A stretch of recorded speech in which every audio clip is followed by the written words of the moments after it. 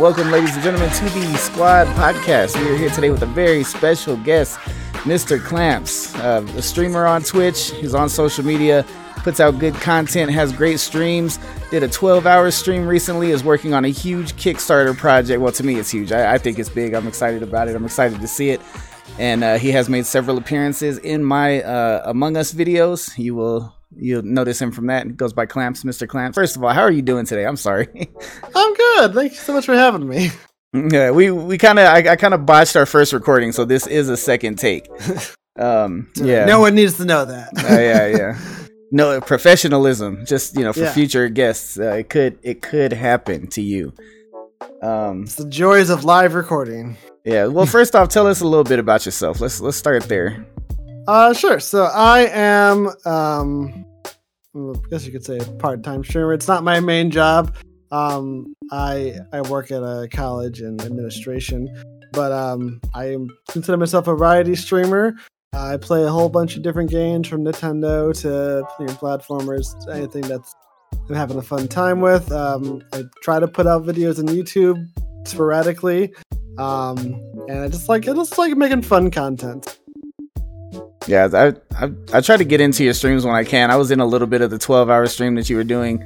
I came in at one random part where you were blindfolded. Oh my god! Oh, that was never again. What were you trying to do with the blindfold? So that was it was a challenge that I made for myself that if we beat this goal, which we did, I would do Legend of Zelda Breath of the Wild blindfolded. And I put it to just doing the first section of the game on the Great Plateau, which is like the introductory section. Because I played that game so much. That's probably my most streamed game.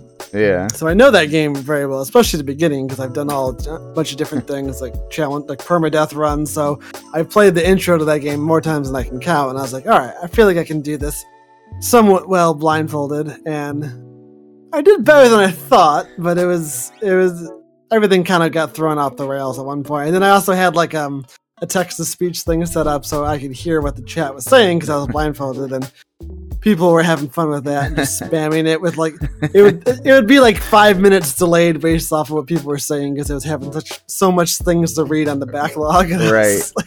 So I was like, never again am I doing this. That's wild. That's funny, man. That seems like such a hard game to do that with. Right. But hey, kudos for trying. So let's talk a little bit about this Kickstarter project. What is the Kickstarter project that you have going? So the Kickstarter is for a documentary I'm working on, which is titled The Friends We Made Along the Way. And it is a documentary about streaming on Twitch, but not so much of just streaming, about the people you've met through streaming and how friendship evolves from there, and the close relationships you can have. Especially for me, I just feel like I just met so many awesome people. I've met you, and I've met just so many awesome people that it's just like a night to hang out in a voice call and chat with people, or a night to play Among Us and just do crazy stuff like that. And just you don't expect to make the connections like that. At least I didn't when I started streaming. I was just like, hey, now let's try it. And it led to this, and I was like, there's so many people I met, so many stories I've learned from people, and it's like this should be a story. Like this should be a documentary. So yeah, I will say that when I first I found out about Discord through playing Among Us because I was trying to figure out how to play with people, and I thought that it was so bizarre at first that people would just get into the just chattings, or get into the voice calls and just sit there and talk to each other. I was like, man, these people don't even know each other. I was like, how do you just sit there and talk to a bunch of strangers? And then like after joining I guess what's the Wobbuffet now? Well, it was Hawks Discord at the time. Like everybody was in Hawks Discord. And I found myself becoming one of those people, and I was like, you don't think that you can make those kinds of connections online, and you really do with people, man. You meet a lot of.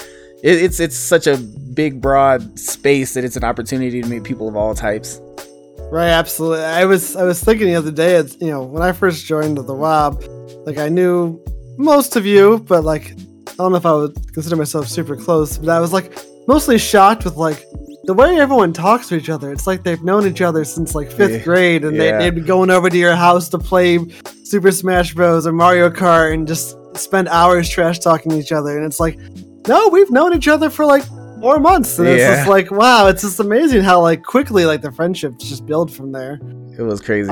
So that's what the documentary is about. And, with being the world how it is, and, technically there still is a pandemic going on. So it's kind of like a lot of these interviews are happening remotely over Discord. But I know this year, it didn't happen last year, but Twitch does have a convention, which I know a lot of people are going to. So ultimately the Kickstarter was to raise for equipment to shoot in-person stuff. So eventually all these virtual interviews will turn to real-life meetups, which I feel like can be a very emotional payoff for the film. So yeah, definitely. That's what the Kickstarter is for. And congratulations, by the way, on not only beating or reaching the Kickstarter, but beating it by a couple $100 so far, with still 11 days to go. Oh, thank you. Yeah, it's been a wild 20 days so far. I can't believe we did it with still 11 days left to go. That's just crazy. Yeah, I remember seeing the updates like, 15 days and we're almost there. And I feel like that 15-day we're almost there mark felt so long ago, and it was only 4 days ago. And now it's, seeing it past 100 already is pretty incredible. And it's one of the things that as part of the documentary, even to show that a lot of those people that supported, I want to imagine, were people that you met through, this venture. Yeah. And it's like, absolutely. It's like that more even reinforces the point of the documentary in my eyes. Mm-hmm. And I think it's a pretty great idea. And the whole, since it is kind of based and focused around Twitch, even though it's about the people, it is about the streaming, about the communities, about everybody supporting each other. And it, having that climactic end at TwitchCon, I think is a great idea as well. Oh, thank you. And if anybody does want to check out the Kickstarter, when this video is posted, this podcast episode, there will be still 10 days at least left. I'll either post it today or tomorrow. So at least 10 days left on this. And I will have the link in the description if you guys want to go support. I'll have Clamps' info. And, just it's because I feel like this thing needs to be made. It's an awesome idea. Thank you. And yes, it will be happening. What was did you have any expectations for the beginning of it that have somehow changed? Like, is it from when you first thought of the idea, has anything changed in your mind? Do you want to go bigger? Do you want to make any difference? Like, was there like any single moment that sparked it for you that was like, I'm gonna set this into action and make it happen? Well, I remember where I came up with the idea. I was talking with my wife. We both went to the same college. We both went to the same major, which was film production. It wasn't a film school, but there was a film production major at school. So we're both into the media arts and things like that. I kind of went off track with that. Not went off track, but I kind of wasn't able to find a job in that field, so I kind of went into different directions. She's still more in that field. And I was thinking, I really would like to use the skills that I learned from my degree to some aspect. For sure. And so we were talking about different, we were just talking about documentaries. And at one point I was like, I would really like to do this. And then like kind of the next day I just started putting it in motion, coming up with ideas. And I was like, okay, this is what I'm thinking of doing. And it became more, I'm thinking of doing this. Okay, I'm doing this. Because I feel like so much in the past I've had ideas where, okay, this is a cool idea.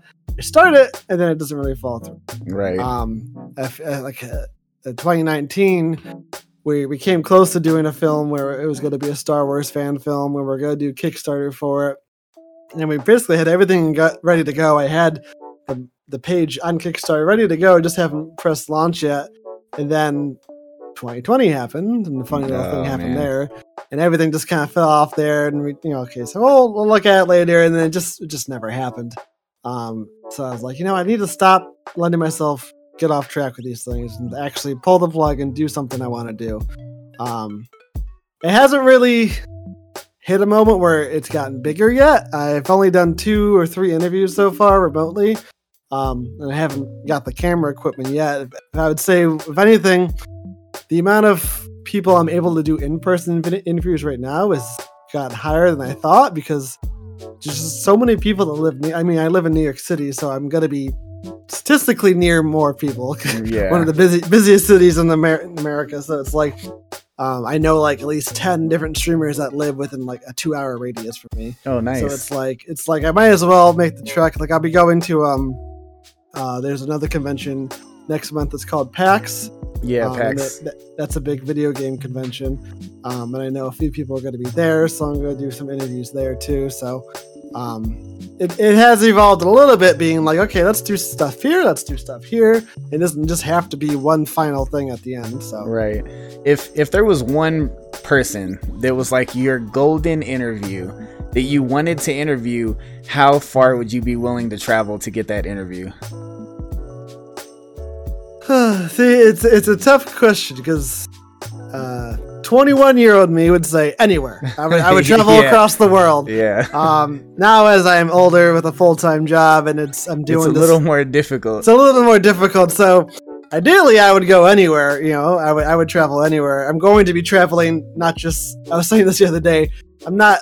People say it as like a metaphor, traveling halfway across the country. I'll be traveling all the way across the country. To California. I live in New York, so when it comes down to TwitchCon, like I guess that would be my golden interview in a sense. I'll be traveling there. I hope to be meeting you there, and a bunch of other people. So I guess that was it. I would love to go. I have friends over in New Zealand that stream and the UK, so I would love to go over there too. But I don't think that's in the cards. Yeah, but, realistically, not gonna get to that in that time. Right. Yeah, I feel that. Well, yeah, that's cool, man. So what got you into streaming in the first place? When did you start streaming? So, I've been on Twitch as, normal account since like 2016, I think, or something like that. I used to watch a lot of Counter-Strike streamers and things like that. And off and on, I did like a random pop-up stream once without really knowing what I was doing. And I remember one time I was like, probably like 2018, I streamed a random day of like me and my friends playing a board game, and it was an IRL stream, and we're just playing a board game. And I remember somebody came in, and I got like nervous. I was like, "Who is this? How'd they find me?" And I like freaked out, and I stopped the stream, and I was like, "This must be like a DOS attack or something like that." Like I freaked out, and I didn't go back on Twitch. But when I put it towards a consistent schedule, that was probably September of 2020. So it was during the pandemic, but it was at a point where it was kind of better to go outside again. But it was at a point where I was like, I really want to try this. I tried it in early 2020. I just wasn't feeling it. And then I tried it again. And I was like, okay, I'm really going to try it. It just kind of took off from there. Nice. What was the first game you streamed ever? Probably Hearthstone. Okay. I played that a lot. Maybe a Counter-Strike game way before. I remember early 2020 I did Hearthstone, and then when I started streaming consistently, which I consider my first stream date, I think it was either Sea of Thieves or Call of Duty. I don't remember what was it that you tried to stream back in 2016? That was probably Counter-Strike. Okay. I had to remember. But I feel like that was like, I started it, and then like 20 minutes into the game, I stopped it. Like I didn't know what I was doing. I was like, okay, stop. Yeah, I want to say I started streaming around the same time, 2015, 2016. Because I think I started streaming right before the affiliate program, and I was really heavy on DC Universe Online. Right. I had a bunch of friends that played it, and I was like, you know what? I'm gonna start streaming. It's like everybody's like, oh, this, and there was like, man, nobody. I mean, when the affiliate program was announced, I was affiliate within a week, and it was just because I felt like they were just because they're like, oh, you don't have to be partner now, you can be affiliate with less viewers, and I feel like that initial week, man, Twitch was just throwing them out at everybody. Right. Like you literally had to do zero work to become affiliate when it first got dropped. They were just trying to give it to everybody. Trying to build hype back up. I think at the time Twitch was like kind of on a downhill. It wasn't as big like now. It's just getting bigger and bigger every day. Mm-hmm. What would you think your favorite game to stream is? For a long while it was Breath of the Wild. For Legend of Zelda. I think I may have played that game into the ground to the point where now I booted up and it's like, all right, I don't know what else to do in this. But I enjoy a lot of Mario games. My friends joke that I'm very wholesome but I enjoy, I guess you could say they're more family friendly games. Right. But those are the games I grew up playing, platformers and things like that. So I enjoy playing that the most. I enjoy my story games, and I've been playing Elden Ring on stream right now, which is certainly different from what I've normally done, but I've enjoyed doing that too. So I have a large variety, but I think at my core, I really like being, platformer, Nintendo variety. Yeah. I mean, and it's always solid now that Nintendo actually lets people stream their games. Yeah. It is something, you can capture, and you are. I mean, I would agree that you are a wholesome streamer. Like I feel like you can your demographic range could be a lot wider than like somebody, say me, for example, that's like cussing and yelling and like talking a lot. They're like about and then the things that I do too are a little more just less family friendly. And then every time you kind of have a presence about you. Your stream is always included. You're very like let's do with the blindfolded thing. You got people telling you things to do over the voice, voice text to speech or whatever. And it's like I would agree with that, and I do think that gives you like a really big range. And there's something else I was gonna ask you. How do you what do you think is I see your streams. I think you stream a decent amount of time actually. I don't always get to chat while I'm in there. I'm at work a lot, but I do pop into streams, and it seems like you have a pretty consistent, like where you're able to stream a good amount of time. How do you schedule your streaming with a full-time job? So I feel like I benefited from always working full-time from when I started streaming. I know a lot of people, when they first started streaming, during the pandemic, they were unemployed and this was the only thing they did. And then when the world started to open up again, they got a job. It is a very hard thing to manage, to go from full-time job, or work 9 to 5, or work however many hours you work, and then to come home and do this. It can be exhausting. And it is for me sometimes too. So the fact that I was always on that schedule certainly helped me. When I first started streaming, I think I was like 3 days from home, 2 days in the office, I think. So it was certainly easier then too, because it was like you're home and you go cook, and now it's like you drive home and then you stream and everything like that. I don't have a long commute, which certainly helps too. I have a 3-mile commute to work. Oh, okay, it's not bad. So it's not like sitting in traffic for 40 minutes to then go on and have this personality for streaming like it. So that certainly helps. If I had a long drive, it would probably suck, and I would not want to stream those days. So really, it's right now, it's just working around the days I do. My wife is currently in grad school, so I stream the day she has class. So it's kind of like she has evening classes. So before then, it was just kind of whatever nights I felt like it. And now it's like, well, okay, if she's gonna be, I was streaming Mondays and Wednesdays. Her classes are Wednesdays and Thursdays. So if I kept that schedule, it's like, well, we're never going to see each other. So I changed this to be like the day she's in class. So it kind of works out that way. But yeah, it's just, if it's a day, I don't mind too much canceling the stream. If it's a day at work that's just too hectic, and it's like, the last thing I want to do is go on camera and talk for 3 hours. So I'd be like, I'm just going to cancel today. But I think I definitely benefited from always managing that schedule, because I think it's a hard thing to do, to manage both schedules. Yeah, absolutely. Especially, and yeah, like you said, a lot of people did go at it, like 100%, and then they didn't know that balance beforehand. So yeah, that can make a huge difference. Oh, definitely. And then that drive too, man. After 45 minutes of road rage in New York City, man, I can imagine not wanting to do anything when you get home but die. Right. So do you have any like, I wouldn't say like, I figure the most common answer is people trying to, make a living streaming and stuff like that. But besides like anything financial, do you have any big like goals? Like, did you see your stream going, or your content creation, or doing more YouTube videos out of your streams, or anything like that? Like, is there any bigger picture for you? I mean, I would love to do more on YouTube. I think that honestly, that is the hardest thing to manage with working a full-time job, because the days when I was working from home, I was able to easily manage editing and working at the same time because you have multiple monitors set up and I can spend a few hours here. And now when you get home, you work all day, 100% in the office. You go home, you stream. There's no time to really edit that. And I love video editing. Like I can get lost in that. So it's like I like to make my edits of my streams very like intricate with quick cuts and things like that, which can take a very long time. Take a very long time to do that. So I really have no time to do that. So I would love to do more on YouTube.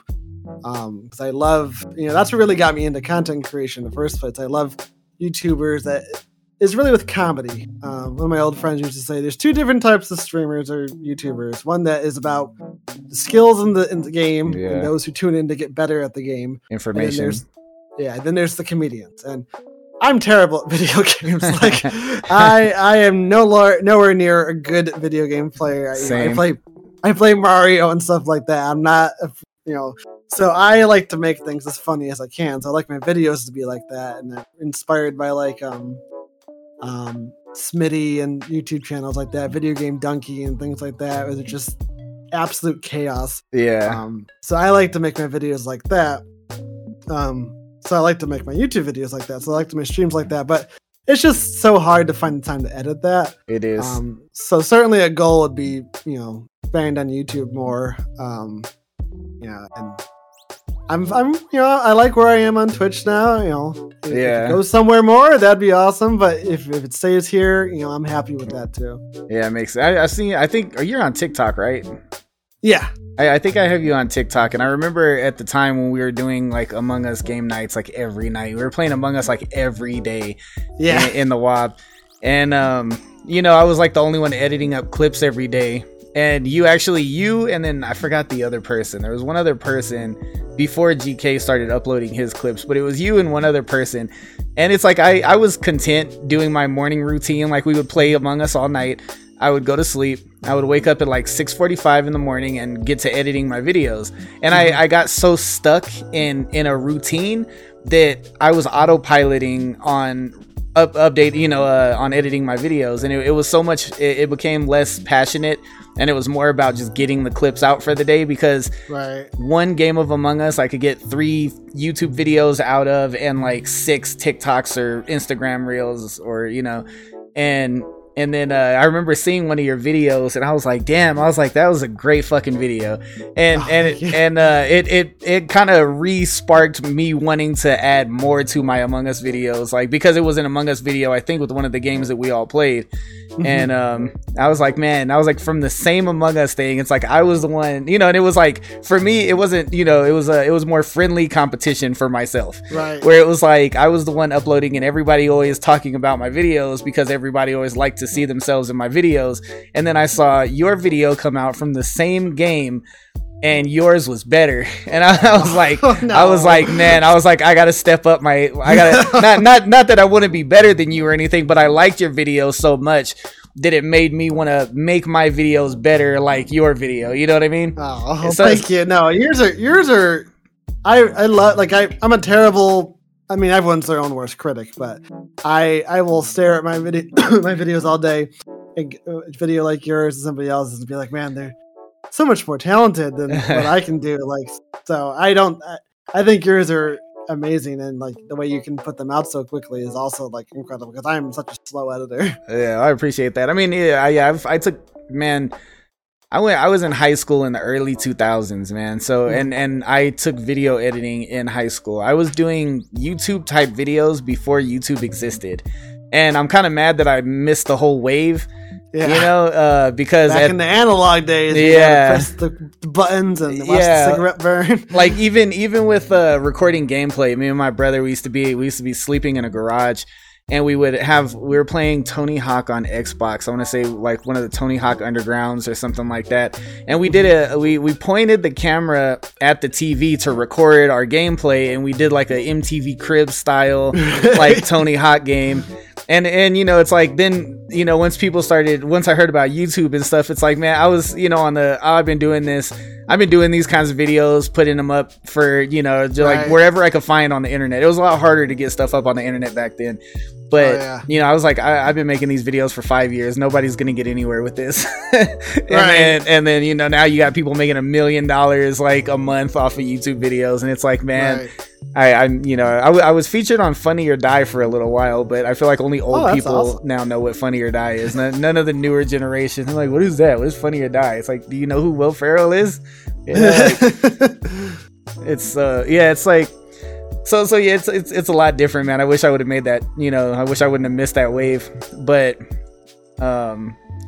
yeah, it's like, and of course everybody is their own hardest critic, but at least you look at it in that sense that you can look at your videos and feel a certain way. And I think at that particular time, that was my issue, is that I wasn't even looking at my videos. As soon as I published a video, it was out of sight, out of mind. I was moving on to the next one, which is good for consistency. But it's, you know, it's to that point where I, you know, have been doing video editing since I was in high school, and it's a passion for me. And, you know, it's when you see yourself stop putting as much care into your work as you did, you know, it's kind of like, you know, getting that little spark of motivation to get back into it that way is, you know, is dope. Oh, it's also nice though to counter with that though. It's nice to put it out there and not be hung up about it, because I can put it out there and like refresh it like 50 times, be like, all right, is there enough? Did the view come in or something like that? And it's like, and then it go through. Oh, I don't like that. Why did I put this clip there? My film professor used to say, films are never finished; they're only released. Right. It's like you're never going to be 100% happy with what you put out there. So it's just put it out there, be happy you finished, and you know. On to the next project. And there was days, man, where I would release a video like an hour late, and it would get like a fraction of the views. I would just delete it and then post it the next morning. So it's like I do have that, because then it would get, you know, 3,000 more views than it got the day before. So it's like, if I'm only getting like 100 views on this, I'm deleting it. And then unless it had comments from people. If it had comments, I would leave it, because the comments mean more to me than the views do. Right. But if it was just like 100 views, 300 views, I was like, yeah, that's going down. And ironically enough, my biggest, I want to say like around probably, I you know, like I don't post a lot on TikTok anymore, but I would say one of my biggest TikToks is probably around 50K. And it wasn't even like a clip of just me. It was like the whole GK imposter lover thing. And and it just blew up. I was like, man, I'm just gonna start stealing GK's clips and uploading them, just re-editing them for better footage. But yeah, we could go ahead and wrap this up. It's been about a half hour. I want to thank you again. Anything you want to plug before you jump off? Just to remind everybody real quick, the Kickstarter and his social medias and his Twitch will be in the description of this podcast. Oh, thank you. You know, keep up to date on, if you guys, probably the best up to date on the film would be on my Twitter. The film is probably expected to be released sometime May of next year. So it's going to be an ongoing thing, but throughout the year, I'll be, kind of leaking some clips out and things like that of different interviews. So you can stay up to date on what's going on there. So that's probably the best place to stay up to date on that. And yeah, hopefully May. I'm hoping earlier, but I'm giving myself the date of May just to be safe on that. So hopefully, maybe February, but by the latest May of next year, this will be out, and it'd be nice to see it. Yeah, well, I'm excited, man. Congratulations again on making the Kickstarter. Oh, thank you. It was good having you. Everybody, thank you for listening. We'll see you next time. Be sure to tune in. I'm Toon, and I'm out. Bye.